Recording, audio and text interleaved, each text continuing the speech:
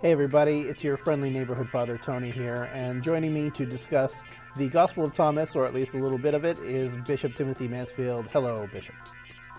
Hello, Father. How you doing? I'm great. How are you? I'm good. I'm good. I'm good. It's a lovely, sunny, early autumn day here in Sydney. Just Yeah, to accustom your visitors to thinking in a global frame. our visitors will be listening to this in August, so it doesn't really matter. Right. Time is irrelevant on the internet, you know. But anyway, we're going to talk about the Gospel of Thomas. We had a really kind of whirlwind conversation in the video portion about these three logia, and I will read them to you really quickly right now so you caught up.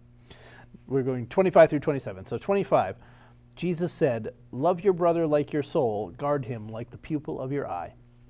26, Jesus said, "You see the mote in your brother's eye, but you do not see the beam in your own eye. When you cast the beam out of your own eye, then you will see clearly to cast the mote from your brother's eye." And 27, Jesus said, "If you do not fast as regards the world, you will not find the kingdom.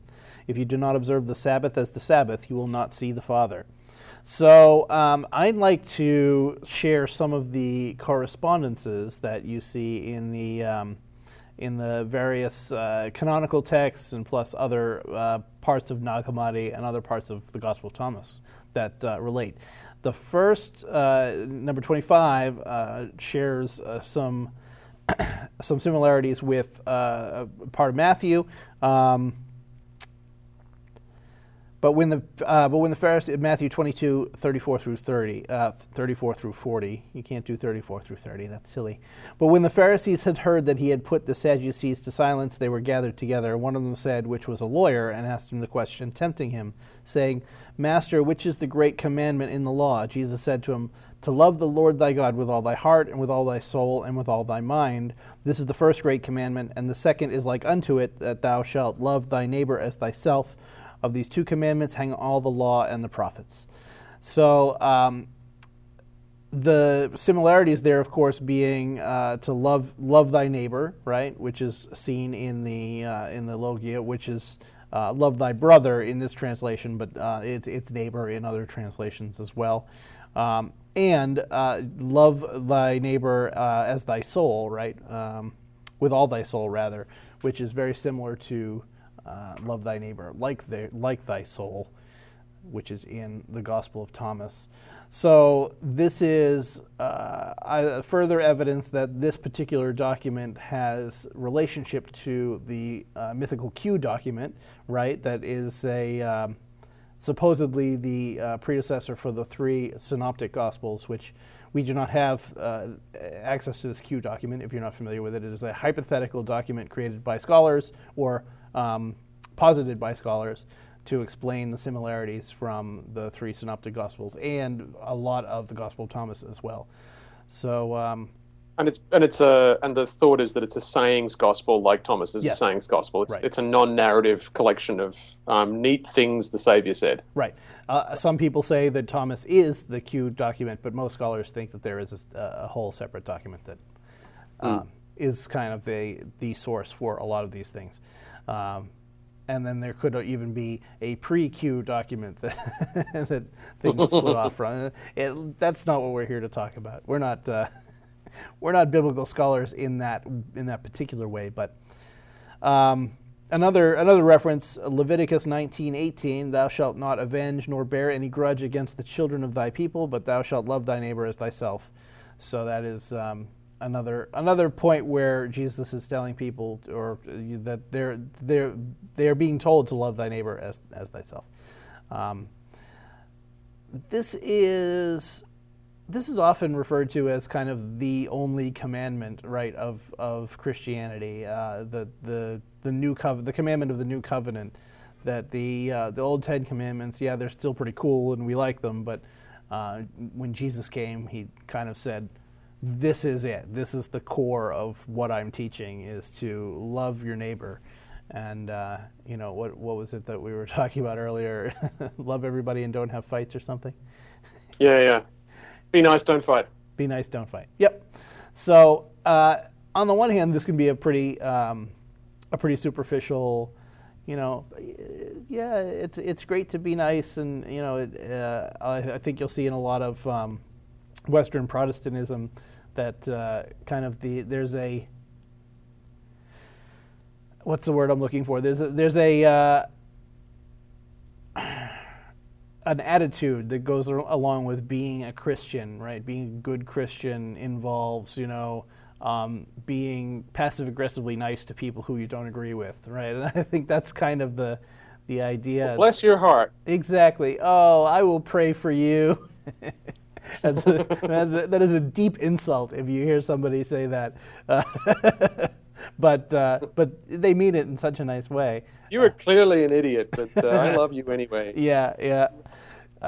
Let me tell you all the ways that you're wrong. Do you have any thoughts on this, Bishop? Yeah, a few. I grew up in the Anglican Church in Australia, so that manifests as the Episcopal Church of the USA in the United States. And in the Eucharist service that I was familiar with as a kid, I've forgotten quite exactly when it happened, but those two great commandments, the priest read that out every single service. Mm-hmm. So I have those words kind of committed to heart, I guess, from when I was little. Thou shalt love the Lord thy God with all thy heart and all thy mind and all thy soul and all thy strength, depending on exactly whose translation you're reading. Right. So yeah, definitely. I mean, that demand for love is a key part of how we understand the gospel message. I mean, this is really a pivotal saying. Mm-hmm.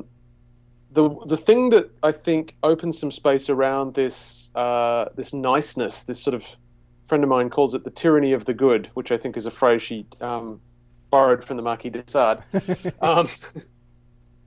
But this sort of cloying sense of niceness that it is to be a Christian. What gets you out of that is really, what pivots is this word love, and exactly what... So there's several words in this that I think are really interesting. Mm-hmm. I think love is a very interesting word. I think brother is a very interesting word. I think soul is a very interesting word, and I think there's some interesting things we could say about I as well. Sure. So to unpack a little bit, so let's start from the eye is kind of interesting. Pupil of the eye, often translated the apple of your eye. I think I should actually own up before I say anything more. I'm relying in some ways on this really lovely book, which you can't read the title of, The Kabbalistic Words of Jesus in the Gospel of Thomas by Bishop Louis Kaiser. Mm-hmm. Controversial. The Bishop Kaiser's a pretty deep scholar, I think, of esoteric and Gnostic Christianity. Mm-hmm. He's takes some interesting points of view on the Gospel of Thomas because he distinguishes between sayings which are probably authentic Aramaic sayings of Jesus and sayings which are probably later Gnostic redactions kind of added onto it. And mm-hmm. That's obviously controversial, and you can argue about it. So without going into too much of that, what's really nice is that he goes into like, what does this say in the Coptic? Are they using an actual Coptic word? Are they using a loan word from Greek? Mm-hmm. What's the Aramaic word this probably translates, and what does that imply? And what are we being, if we try to trace back to the ways in which Jesus might have actually said this, what might he have actually been saying? So it's a great little book. It's not a little book, it's a fat book, and I recommend you read it slowly and with a notepad next to you because it's very dense. But it's terrific. Sticking with eye just for a sec. So this idea of the original Aramaic is the daughter of the eye, which is an idiom that means the pupil, the very center of it. So there's some interesting things in historical context to kind of understand. I think with a lot of this stuff, it's useful to understand the worldview that people, both saying and hearing this, might have been starting from. So it is different from our own. So this is... So one thing is that the predominant understanding of what was going on with eyes and how we went about seeing was that the eye emitted a kind of a fluid or a beam, mm-hmm. and that's what allowed us to see. It was kind of an active, vision was an active thing. That was the sort of Platonic view, and that was the sort of general kind of learned view at the time. The Euclidean view apparently was a passive view of the eye, so very much the view that we have today. And that was proved by an Arab scientist sometime after all this was said, and so that's what shifted the scientific view to a passive view of the eye. He kind of conducted experiments to indicate that there was nothing emitting from the eye. The funny thing is actually, I think in our modern view, our understanding of vision actually integrates both those views of the eye. As an organic object, the eye is a passive receiver of photons, and photons strike the retina at the back of the eye, and it goes through the nervous system and into the brain, and the brain interprets what the retina receives. But what we understand, I think, with later neuroscience, is that act of interpreting what hits the retina isn't a passive act. Right. So the brain's not just sitting there passively receiving dots through the retina and kind of recognizing immediately what they are. There's an interplay between what we already know and the patterns we're receiving through the retina that has us making sense of what it is that we see. And that's how you make sense of all those optical illusion things, where you go in thinking you're looking at a certain thing and you see, is it two faces or a vase, or is it an old woman or a young woman, and all those kinds of things. But it also makes sense of why we mistake so many things and why we don't perceive so many things, that vision is an active process as well as a passive receiving process. Blah, blah, blah. Anyway, that's all just marginality, really. That's what we're here for. Yeah, this is what the Chalk Gnosis After Dark is about. Yep. After dark, where you can't see. Oh, see? We did that on purpose, too. I'll take credit for all of that. Because you're a genius. So to sort of back up to like your soul. So soul is always an interesting word, because so this is again one of these things where we think of a human being. So as Western Europeans, we're understanding all of this in the wake of the last 200 or 300 years after the scientific enlightenment. Particularly, we're seeing this after Cartesian dualism. So we're thinking of the soul versus the body, or the soul versus the mind, maybe. Is the mind and the soul the same thing, or is it different? And modern talk about interiority tends to kind of spend a lot of time pulling the self apart into, well, there's a body and there's your mind and there's your soul, which is the mystically part that goes on after you die. And then some people say we've got a spirit, and what's that really? And we sort of decompose the whole thing into different bits. We're certainly not the first people to do that. Kabbalistic tradition does that, and that's pre-Cartesian. But it's this sort of reductive kind of pulling the self apart into bits thing, which is interesting. So soul, in this sense, is translating the Greek psyche, which can just as easily mean what we'd think of as mind. That's why we talk about psychology. So it's not soul versus mind in this saying. It's soul, or you could say mind. Soul/mind. Soul/mind. And the question is, so if we buy that Jesus is actually teaching in Aramaic, then what's the kind of Hebrew-Aramaic term that the Greek psyche is translating? Commonly, psyche is used to translate nefesh, which refers to the emotional self. Kaiser claims that in this case it's translating leib or labib, which means heart. But the Aramaic notion of the heart is the heart and mind together as an undifferentiated thing. Very much like the nous in that kind of a sense. Right. And because it's different words being understood by different people from different language contexts, translated often into third languages and then translated into fourth languages, and each of these words has 2 or 3 meanings, someone's got to select one of those meanings to get translated. Now we're reading love your brother like your soul. And so it's tempting to kind of go, oh, well, how much do I love my soul? Do I love my soul a lot? Or do I not love my soul very much? This is, as an Aramaic saying, though, the plausible interpretation of like your soul is just yourself. The heart of your being, who you actually are. Love your brother like you, like yourself. It's pretty straightforward. So there's no need to go to any of that sort of business, really. Right, which is reflected in the kind of canonical New Testament translations of it as well. Right.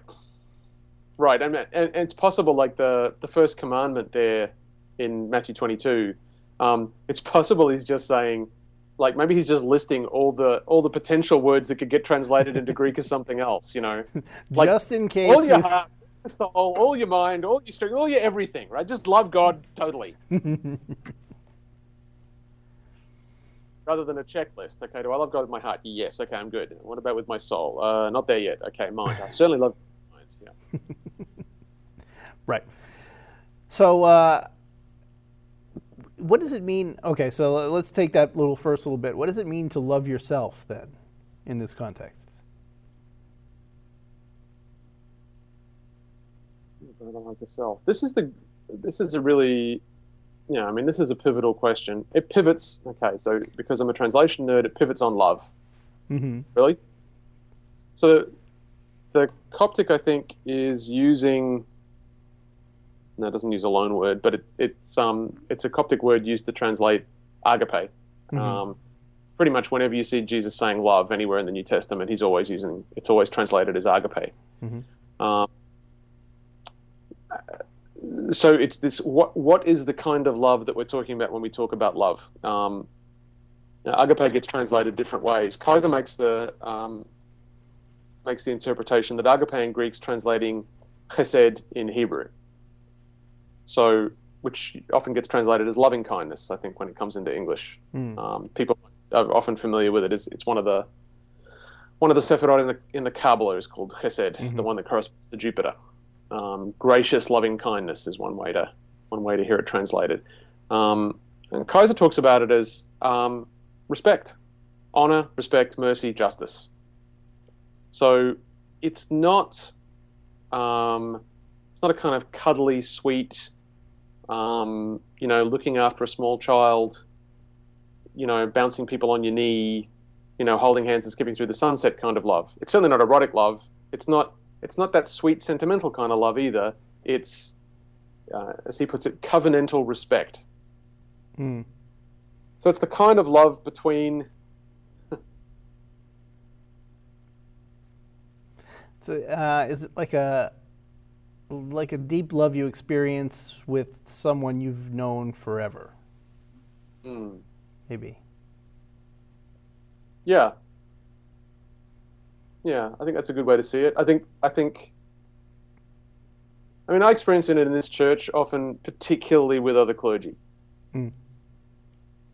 That even when I disagree with someone, or even if someone said something, they've had a bad day and they've been mean to me, said something nasty. Who's ever mean to you? Tell me who it is. I'll get them. We all have our off days, and we get into stoushes all the time, and because we care about things. But it doesn't matter. There's still this basic container of loving respect and honor, and a balancing point between mercy and justice that's always present, no matter what else happens. Mm-hmm. It's the ground of everything we do. It's a vivid thing. It's tempting to kind of make an analogy between kind of the love between people serving in the military who've served together through multiple combat deployments. And mm-hmm. It's not a nicey kind of love. It's a companionship. But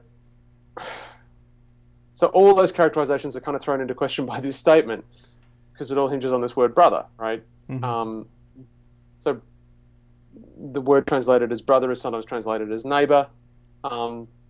And what you see in that Leviticus quote you read before from Leviticus 19, don't bear any judge against the children of thy people. Thou shalt love thy neighbor as thyself. So it's talking about neighbor as someone who's a co-religionist, someone else who's amongst our people. In the New Testament, there's often a counterpoint between your neighbor, who's the other people, and your brother, who's another Christian. And slowly this turns into, love your brother like your soul, so guard him like the pupil of your eye. Obviously we all understand you can't treat everyone this way. We're just talking about treating other Christians this way. But it's pretty clear when you read the sayings of Jesus, he's talking about everybody. Yeah. It's the whole point of the Good Samaritan parable, that he's not talking about because there weren't any Christians at this point, right? He's talking about treating your enemies. Like it gets explicit, Mm-hmm. Love your enemies, pray for them. And again, the kind of love he's talking about is honor, respect, mercy, and justice for everybody. which was not that radical a thing maybe to say now, and yet we commonly fail. Mm-hmm. But it was a pretty radical thing to say then. Yeah. In a time where affiliations were primarily ethnocentric, and justice was something that was often only offered to the wealthy. It's quite difficult to love yourself in that way, isn't it? I mean, there's you're your own worst critic, right? Everybody says that, you know, that you see all your own flaws very, very acutely and and in great detail. So I think that's something, and I don't know if maybe this has changed in the modern psyche, but I do see it fairly commonly among people that I know, that it's finding those qualities in yourself is often harder than finding those qualities in somebody else. I think that's absolutely true. I think it's absolutely true. I think all these sayings of Jesus, this particular one, and the love your neighbor as yourself, that's in Matthew 22, they cut both ways, and that fact that they cut both ways. So there's one thing is like, oh, you've got to love yourself, because to quote RuPaul from RuPaul's Drag Race, of course, if you can't love yourself, how in hell are you going to love somebody else? Mm-hmm. Everybody says amen, right? And that's absolutely true, and that's a lovely sort of efflorescence from New Age spirituality. I think it's a good one. I think it's a decent thing to say for this reason, that it is. Most of us find we're in this funny situation where a lot of us wind up with a psyche where we on the one hand kind of have this narcissistic self-aggrandizing tendency, that I'm amazing and I know right? everything. Yeah, right. If everybody just listened to me, then the whole world would be a better place. I've got that in spades. Simultaneous with, in the same psyche often, I'm just a worthless piece of shit, and if anyone really knew who I was, then, they'd all hate me. That's often, and the two things somehow work in a system to kind of perpetuate each other. And Jesus is pointing to both wrong. Basic honor, respect, mercy, and justice towards yourself. Brene Brown just spoke at the State Theatre here in Sydney last night, and my partner Min and I went. And I think on this sort of stuff, she's a really inspiring modern presence. And she says a thing in one of her books, I think it's maybe Gifts of Imperfection. It's a brilliant piece of psychological jiu-jitsu. If you find yourself judging yourself harshly, then what you're experiencing is the limit on your capacity for compassion to others. It's not quite how she says it, but that's the essence of what she's trying to say. When you notice yourself judging yourself that way, that's exactly how that's a mirror of how you're able to feel about other people. You can't offer, and she tin tacks, right? If you're unable to ask for help for yourself, that necessitates that whenever you give help to someone else, you're silently judging their need for it. That reminds me of something that, and now I'm not going to remember who I was talking to, but this little profound bit of something that, if you, how is it? I'm gonna paraphrase it and get it hopelessly wrong, but here goes anyway. When you are doing something or not doing something, that is a judgment on what other people should do or not do. So therefore, like, I'm going on a diet, say. Therefore, I think that you should also go on a diet, because I think going on a diet is objectively good, and therefore I think everybody should be on a diet or eating healthy or whatever the kind of 30,000-foot view of that concept is. And I think that I think what you're talking about kind of echoes this echoes what you're talking about, rather, that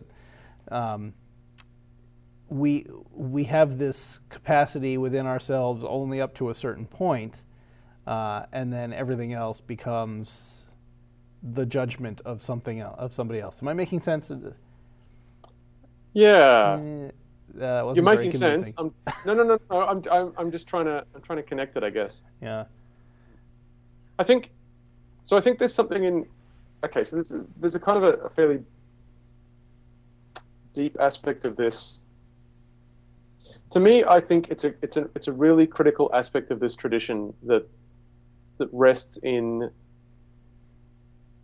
self-acceptance, and by that I don't mean that you need to accept yourself with all your flaws and whatever, right? I mean, that's a good starting point, but fundamentally the tradition's about transformation. Fundamentally, it's about becoming whole. You know, attaining the fullness. Yeah. So we're not even talking about the little psychological things like like I sneak a pint of ice cream after 11 p.m. or something. That's not even. It's almost not even relevant to what we're talking about here. It's not even relevant. That's all. I mean, that's all action. And Jesus says this himself. You know, like, kind of dismisses. Well, sure, committing adultery, that's bad, but actually, even thinking about someone else is effectively the same as committing adultery. Even, being bedeviled by the urge to go get the ice cream. We'll get to this when we if we actually get to 27. We'll see how we go for time.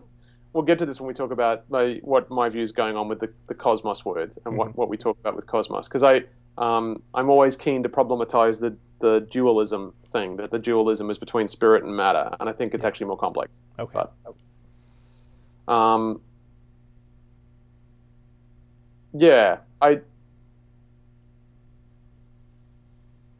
I think part of what the term metanoia that gets translated as repentance into English, and these days we often try to translate as to take the higher mind, or to take on the higher mind, or to use Paul's words, to take on the mind of Christ, is to take on a way of seeing the world where the world is fundamentally undivided. The kingdom of God is the world fundamentally undivided, what in John's called the life eternal, zoon aeon.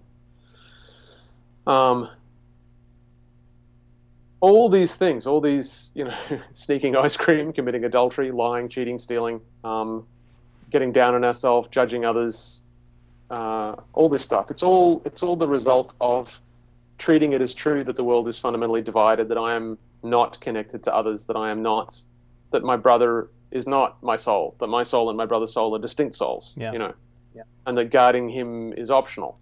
Right, that we don't all partake in that spark of the divine. Right, and then we're not all ultimately one in the Father. Not to say we're all the same thing, or it's all smushed into some kind of, monistic oneness, but we are all parts of the same fullness. And the response to that, of course, like if that's fully accepted in yourself, is to both love, honor, and respect yourself and all the people around you, because you're all aspects of the body of God, part of the kingdom of heaven, partakers in life eternal, angels standing before the throne of the divine. How else could you behave? Right. And you would guard him as reflexively as you guard the pupil of your own eye. Him or her. Yeah. Yeah, I couldn't say it any better, so let's go on to 26. See, this is why I do this show, so other smart people can say all the things that I don't have to say. The judge not lest ye be judged, we alluded to it in the video show, but there are a lot of parallels in the canonical Bible about judge not lest ye be judged, and he let him without sin cast the first stone, and all of those things. There is some evidence that this might reflect an older Jewish tradition as well. There's a phrase from the Babylonian Talmud that is almost identical to, remove the chip from between your eyes. He would say to them, remove the beam from between your eyes, as maybe even a common saying of the day that was used to kind of illustrate this this concept, which certainly we know that that Jesus was doing throughout all of his sayings. But yeah, and we covered a lot of that with the what does it mean to judge whether or not you are qualified to assist somebody else, because what you're talking about is an act of kindness, right? You do want to pull that mote or that chip out of somebody's eye if they've got one in there. That's not nice to leave it there, but it's like putting on your own airbag before you assist the children and elderly sitting with you on the airplane when the plane goes down. I suppose that you're not doing anybody any good if you're going around helping everybody else at the expense of yourself. That's a common psychological thing that people do also. That getting so caught up in somebody else's needs, emotional, physical, spiritual needs, that they don't even take care of their own. I think that we as clergy are in danger of that a lot of times. Fortunately, no one in this call has ever fallen into that trap. Not today, as far as I know. So, I mean, sure, taking care of people, but also, I mean, how often do we fall into this thing of spending more time advising or, counseling others and not spending time on our own stuff, right. Cleaning our own windows, taking the beams out of our own eyes. It's incredibly common human thing. Like we're all better at giving advice than we are at taking it, right? That is true. Everybody thinks that they know the right answers, and who else could possibly know better than I about X? If everyone just listened to me, the world would be fine. This is very common tonight. This has come up a lot. Yeah, well, I mean, I think we're all secret dictators, surely. Well, if we are, we're bad at it. It's true. We're children of our father, the demiurge. Yeah, that's true. The arch dictator. I just wanted to pick out that saying from the Babylonian Talmud is interesting because in a way it strangely speaks to our time, but I think it's also interestingly back to front. So the just for listeners, I'm reading from the same notes Father Tony is, so I don't happen to have the entire Babylonian Talmud in my brain. Just to be clear. So it was taught. Rabbi Tarfon said, I wonder whether there is a person of this generation who accepts admonition. If someone says to him, remove the chip from between your eyes, or possibly eye teeth, depending on how you read it, he would say to him, remove the beam from between your eyes, or eye teeth. So it's kind of like, it's a kids these days saying, right? Exactly. and the rabbi's complaining because the kids these days don't seem to, they won't take moral guidance from anybody else, or spiritual guidance from anybody else. If someone tries to give them it, they'll say, get the beam out of your own eyes. So it would be funny if when's that dated, do you know? Sure, yeah, absolutely. Just off the top of your head? No, it's okay. I'd Google, but I don't have the internet in here. If that was a common saying, don't worry about it. If it was a common saying at the time, then what's kind of amusing is if Jesus is deliberately kind of reversing it and actually saying, no, seriously, if you're going to say remove the chip from your own eyes, then make sure you remove the beam first. Right. So he's approving of the rabbi's opponents rather than approving of the rabbi. Right. Which is the same kind of thing, right? I mean, like that's what Jesus is saying here, is that there are people who are out there saying, hey, let me get that mote for you. And he's telling those people, check yourself first. Yeah, so I mean,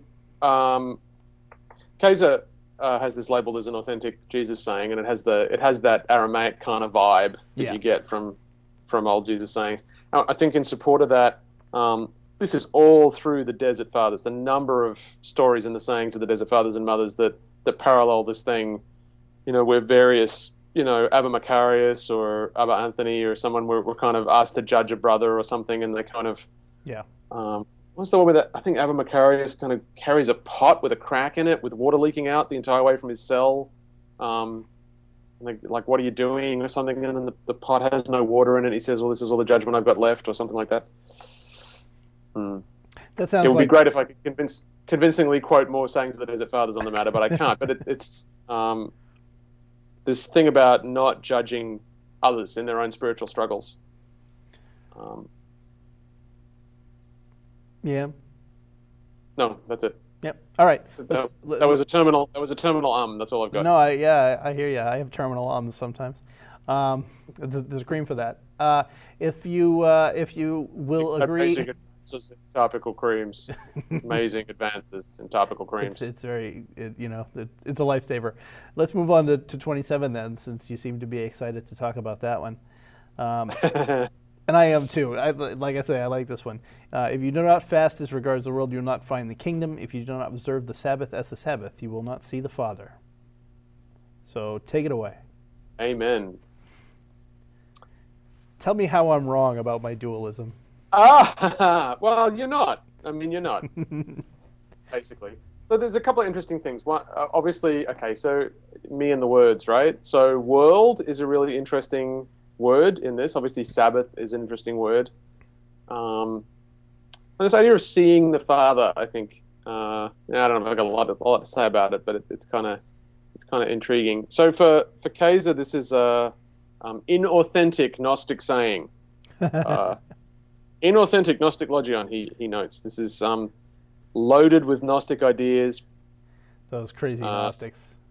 Crazy Gnostics. And he's kind of, which is to say, some of the things we have preserved as Jesus sayings in various traditions are things preserved as plausible sayings of the followers of Jesus that are like the kinds of things Jesus would have said. Sure. In the view of the person that collects the sayings. So, I don't know. The particular provenance for the Gospel of Thomas is thought these days to be a Syrian monastic community, an ascetic community in Syria, specifically ascetic, not merely monastic, but right. Lots of fasting and physical purging, I guess. So a lot of this stuff reflects their particular view of what an authentic spirituality is, and so this is a part of it. So the world in the Coptic text uses a Greek loanword cosmos, which is quite familiar. And cosmos can very legitimately be translated as the world, but it's the same. This is that same dualism between the world, the world of the pleroma and the world of the cosmos, that we see all throughout later Gnostic stuff, Valentinian stuff, and so on. So the question hinges on what is he talking about when he talks about cosmos? What does that actually mean? And there's lots of arguments about that. So when we see world or cosmos today, we interpret that to mean physical reality, right? Right. Cosmos is the stars and the planets, and our world as it is, our physical world, right? So and in the wake of Descartes, then our temptation is to enter into a dualistic thing where there's the world of mind or soul or spirit or whatever, and the material world of matter, and the two things are, the mind and the body are split, and so the world is split between the spiritual world of God, which is the kingdom of heaven, and then the physical world of the cosmos. It's not that clear to me that that's quite how they were seeing it. It seems to be clear to everyone else, so I'm clearly an idiot. But well, like I said before we started the call, as the ranking clergy person, your opinion is the most right. So. Yeah, but you're the resident genius. So how does this balance out? No, I don't know about that. Just unclear. You can join the Father Tony fan club by clicking the link below and donating to our Patreon campaign. Just thought I'd mention it. Go for it. So it's a reasonable argument that whether or not this is Jesus, whether this is just contemporaries talking about the cosmos, it's quite likely they're talking about the view of the spiritual universe as being this kind of realm of astrological bondage, in which we're enslaved by the fates given to us by the planets. Yeah, you have to pay extra for that downtown. That's right. So the cosmos, in that sense, in one way of seeing it, is less talking about the physical world and more talking about what we call the psychological realm, the psychic world. So because the consequence of our astrological bondage, really, is all the stuff we've been talking about the various ways in which our psyche's hooked up to compulsions and obsessions and habitual ways of judgment and self-doubt and all those things that we do that don't make any sense to us, right? Or worse, all those things we do that do make sense to us that we shouldn't do anyway. We somehow can't stop doing anyway, Yeah. right? Yeah, that which I would, I do not. That which I would not, I do constantly, said St. Paul. I'm on a Paul jag today. What's up with that? Well, we are talking about Gnosticism. That is true. So, a different way to interpret this. So there's a very Greek way of interpreting this. You know, within the sort of Pythagorean, Platonic, Neoplatonic tradition is kind of like we need to. The problem is passions, and so the way we need to diminish the passions is by detaching the nous from the physical world, going interior. You know, ascending through the planes, and that's going to deal with this cosmic bondage that we've got. And that sort of winds up as we've got to get away from the physical world. I mean, the purpose of it, I think, in a lot of those Greek and Mediterranean traditions is not simply the getting away from the world because the world's problematic. It's getting away from the world because the impact of the world on the mind creates passions, and the passions are problematic. So in a way, the common thread between this view of the cosmos as being astrological bondage and view of the cosmos as being the physical world that creates the passions, the problem is this psychic world of obsessions and compulsions. There's different theories about where they come from, but the thing that's problematic and is the ways in which our psyche responds to experience in these habitual conditioned ways. Right. And that's a really familiar... that's recognizable to us. It may not have been recognizable to someone in the 14th century, right?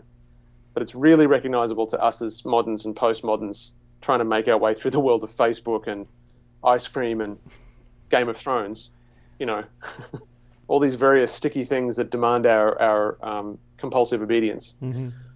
So if you do not fast as regards the world, so that whole, Father Jordan points out that you can just as easily interpret cosmos as system.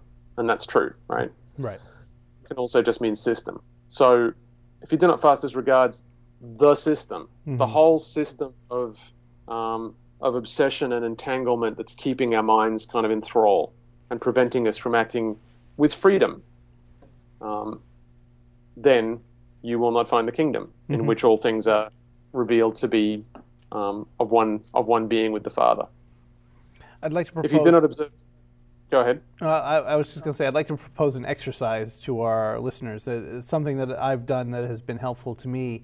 That you know, in regards to this system, all kinds of things happen to you all day long. You know, you get cut off in traffic. You know, you lost that big contract. Any number of, you know, you had an argument with your significant other. All of these things happen. I want to say to you, but like they happen around you, right? And you have no control really of what's happening around you, but what you do control is how you react to that. So a lot of times when I have something that is unpleasant that is happening, I will try to remember to react in a way that is different from what my knee-jerk reaction would be. And of course, you always have that knee-jerk reaction right away. But then if you can recognize that it's happening and then say, I'm going to choose to react differently to this. It's almost like you're short-circuiting the system and you get to see around what that programmed response is. And you kind of can start understanding why that's happening and then decide, A, is that useful to you? Or B, you know, should I be looking at maybe trying to change my programmed reaction to that? Or be more conscious about everything in general anyway, which I think is part of the goal, but harder to do in the longer term. For sure. So I'm just going to add on. I think that's a fantastic practice to take up. I think there's two really valuable parts to it. One is recognizing what you would typically do, recognizing the conditioned reaction. Actually, three parts. Hang on. One is recognizing the conditioned reaction. I think a really valuable thing, and the more you can do it, I think the more spontaneity you'll find yourself developing, is what am I actually feeling? Because so often one of those triggering events happens and we have a flicker of a feeling that triggers a story to a conditioned reaction, and then we're reacting. Right. And that's all happened in a heartbeat. If you can just take a deep breath or a couple of deep breaths and just sort of before actually doing the thing that you were habitually going to do, what are you actually feeling? Are you frightened? Are you angry? Are you sad? Are you feeling a loss of connection? Are you feeling judged? Are you feeling what's going on? Like what's actually happening for you right now? And what's the story you're making up? Mm-hmm. Like what have you decided? You know, you've got very little data in a situation like that. Like something's just, you know, someone cuts you off in traffic. Right. Maybe they just had a heart attack. Yeah. And slumped at the wheel, you know.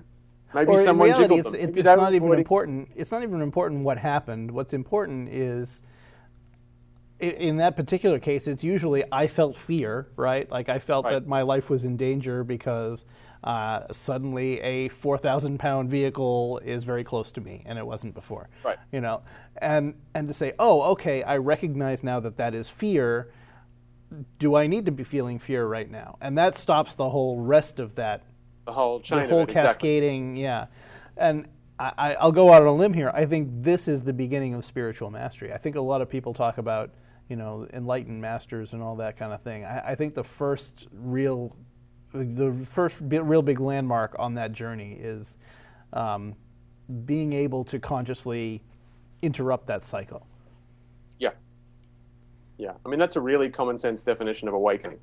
Sure, yeah. Instead of drifting through, enmeshed in that dream, you know, like, you know, when you're dreaming, you've got no idea why what's happening to you is happening to you. Mm-hmm. And that's how we're going around the world most of the day. Yeah. That was the symbol that Gurdjieff used, right? That was his main thing, you know, that people are asleep and they're dreaming, and that only and the people who are awake will rule themselves and by definition, by extension rather, the world. Right. It's a pity we're stopping at Logion 27, because 28's the I took my place in the midst of the world and I found all of them intoxicated. Yeah, yeah, that's true. We're asleep or we're drunk, one or t'other. Absolutely, yeah. Wake up! Right. If it's just that simple, just wake up. I mean, I think I read a paper somewhere. If it were that easy, everyone would do it. I do want to jump around in the Gospel of Thomas, though, for a minute, if you'll permit me, because every other time that fasting is mentioned in the Gospel of Thomas, it is in a negative context. Right. 14, oh no, it starts at 6. His disciples said to him, do you want us to fast? How should we pray? Should we give to charity? What diet should we observe? Yada, yada, yada. I'm going to skip ahead. Jesus says, don't lie and don't do what you hate. And that's the answer he gives. He doesn't say, you know, you should fast, you should pray 6 times a day, you should, wear this particular style of clothing. Because, let's continue and then we can make conclusions afterwards. 14, Jesus said to them, if you fast, you will bring sin upon yourselves. If you pray, you will be condemned. If you give to charity, you will harm your spirits. And so on and so forth. And then one thing that I quite like at the end of that saying, after all, what goes into your mouth will not defile you. Rather, it is what comes out of your mouth that will defile you. I like that one quite a bit. 104, they said to Jesus, come, let us pray today and let us fast. Jesus said, in classic snarky Jesus, what sin have I committed, or how will I be undone? Rather, where the groom leaves the bridal suite, then the people will fast and pray. So Jesus is like, why do you want me to fast? What did I do wrong? I think that's fun. So every other time fasting is mentioned in the gospel, in the Gospel of Thomas, I think they're talking, well, I know they're talking about like physical fasting, you know, not eating, meat or whatever that fasting would have meant to this community. There's many different kinds of fasting. And as a, I'm a fan of the spiritual practice of fasting, and I think that it is useful. But I think I know what he's saying here, and we mentioned it a little bit in the video show, that what we're talking about is kind of superficial, look at me, I'm so holy, I only eat fish on Friday kind of thing. That is not, that's not real spirituality. That is just kind of, I'm doing it because somebody told me to, and right. Yeah. Right. But I don't think that fasting is, fasting isn't always that.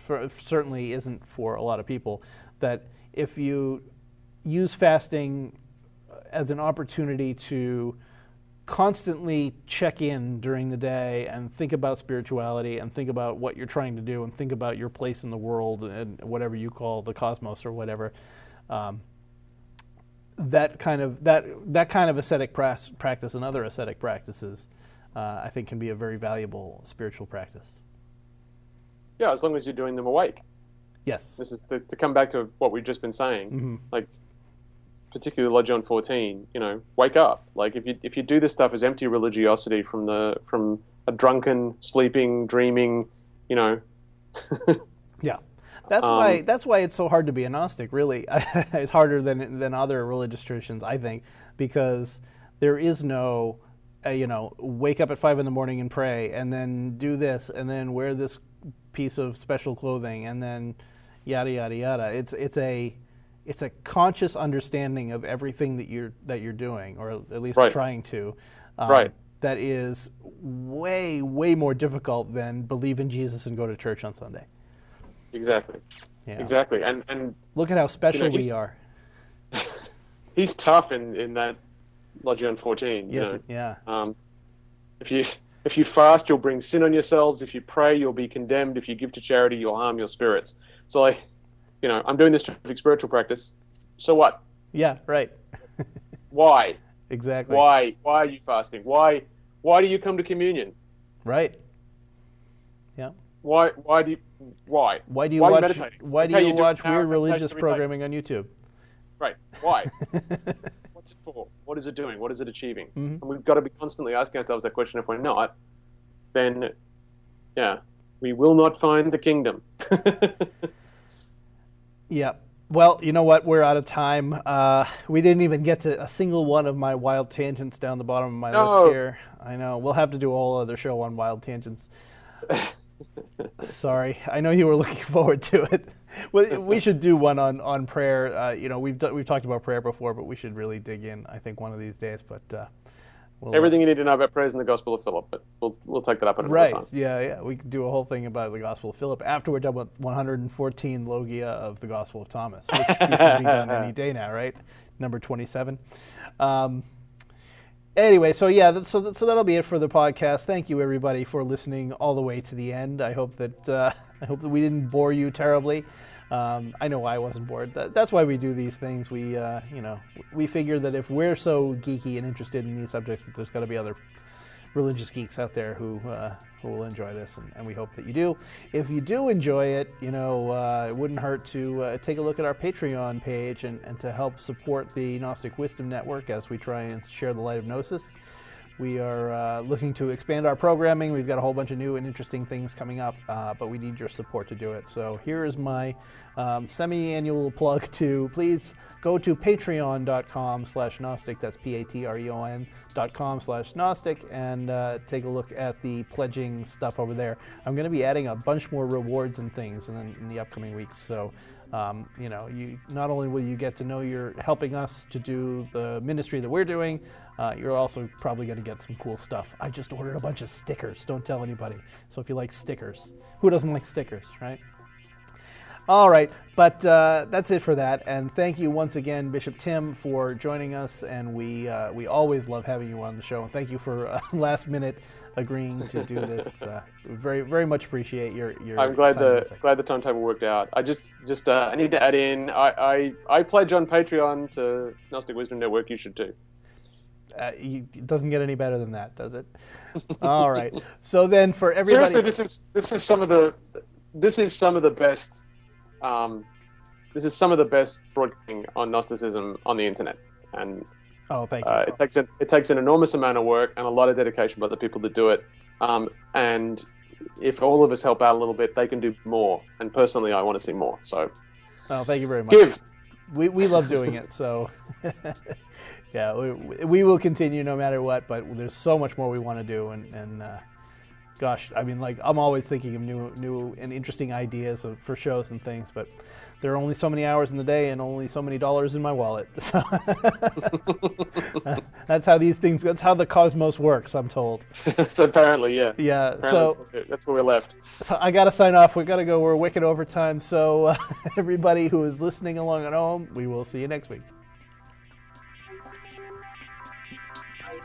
This has been a production of the Gnostic Wisdom Network. For more information about this and all of GWN's programming, please visit gnosticwisdom.net. The opinions expressed in this show do not necessarily reflect the opinions of GWN, the Apostolic Johannite Church, or any other organization. This has been released under a Creative Commons Attribution Share-alike 4.0 international license and is brought to you by the generous support of our patrons. To support our programs and become a patron, please visit patreon.com/Gnostic. That's patreon.com/GNOSTIC.